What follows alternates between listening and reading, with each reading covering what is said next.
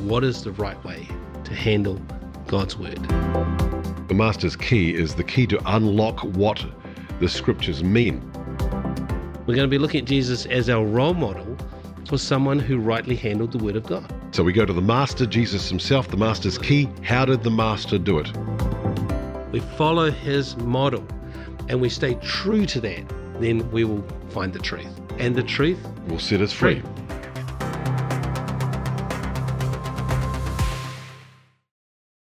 Welcome to the Master's Key with Nigel Christensen from Celebrate Messiah. And Nigel, the series we're looking at correctly handling or correctly dividing the Word of God. That is correct, yes. Right, so we go to the Master, Jesus himself, the Master's Key. How did the Master do it? Exactly, yeah, right. And we're using his approach to understand Scripture. Now, in the last one, we looked at literal prophecy, literal fulfillment. Now we're going to come to a second category. A bit more tricky, typological or typological. Yeah. So this is where we have a literal prophecy, but the fulfillment is typological. Yep. So we've got a verse referring to types here. So Romans 5:14 says, "Yet death reigned from Adam to Moses, even over those whose sinning was not like the transgression of Adam," which means we all sinned but not necessarily ate the apple, who was a type of the one who was to come. Which is Jesus. Right, so we have to figure that out. So we know that the literal side is that Adam was the type. Yes. We've got to figure out who was the one to come. Yes. Which we know is Jesus, the Messiah, Jesus. But this is an example of what a type is. Yep.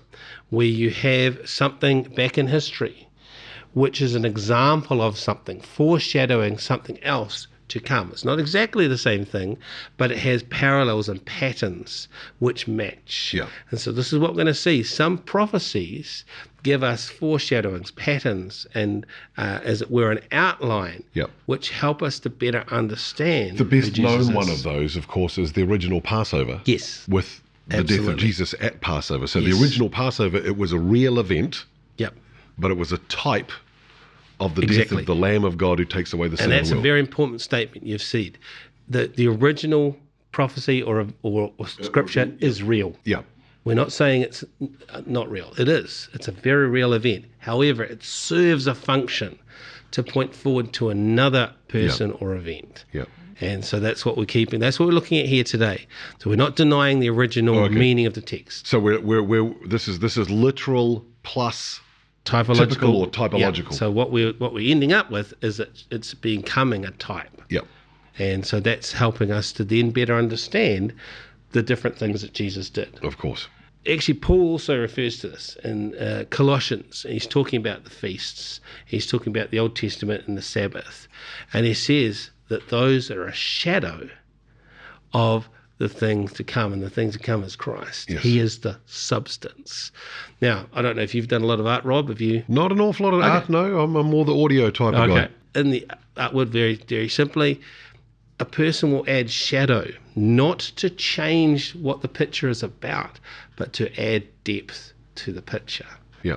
There's shadows of the feasts, the Sabbath, are giving us depth of understanding. But again, they're real things. Exactly. So this is similar to, and I think I said in a podcast that we aired earlier, when I speak in churches, I use a little clip from Peter Jackson's World War I footage called Lest We Forget. Yes. And it takes all that jerky black and white silent footage, and Peter Jackson did the wetter magic on it and slowed it down, smoothed it out, put colour to it, put sounds to it, and all of that.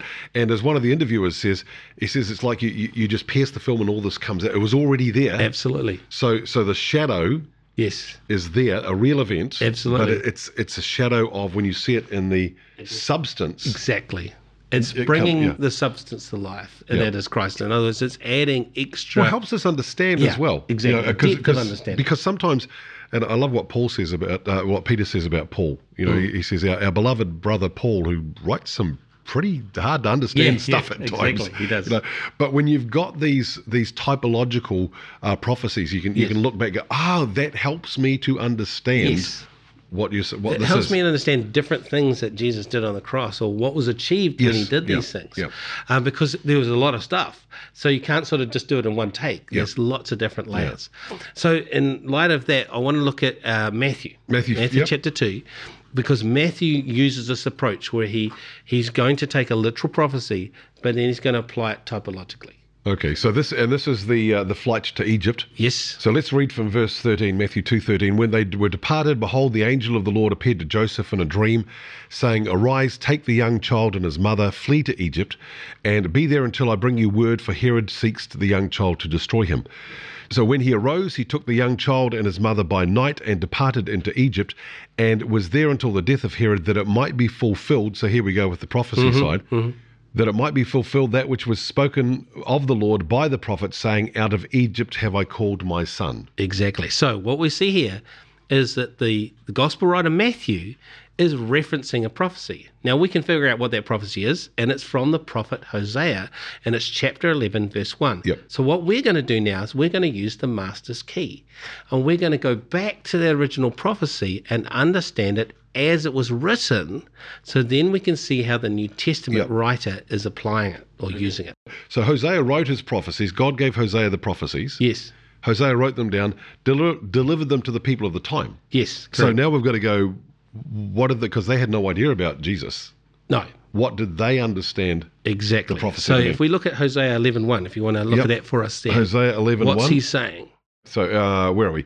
When Israel was a child, I loved him, and out of Egypt I called my son. Okay, so what's Hosea referencing here? It's got to be the Exodus. Absolutely. Okay, so that's not a prophecy then, is it? No. No, what is it? It's a historical It's a statement. Event. Yeah. He's referencing back to an historical event, which is the Exodus, that had occurred centuries before. Yep. But just prior to that Exodus, God had made a very important statement. And we see what Hosea, what's he saying? He's saying that the Lord had identified Israel as his son, his firstborn son. Very important statement.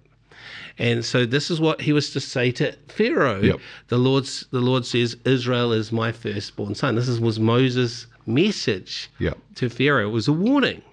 Don't mess with my family. Don't mess with me. Okay? Yeah. And so now let's go back to Matthew. Matthew has been describing the events that lead up to Jesus having to go to Egypt. Yep. So Egypt, here's a link. Here's Egypt's coming back into view here. But then, after a period of time, Jesus and his family are able to return back to the promised land. Okay? So once again, God has brought his son out of Egypt. The first time, the nation of Israel was his son. Symbolically, he's brought them out of Egypt. Now his actual son. Here we are again. That was the type. Here's the fulfillment.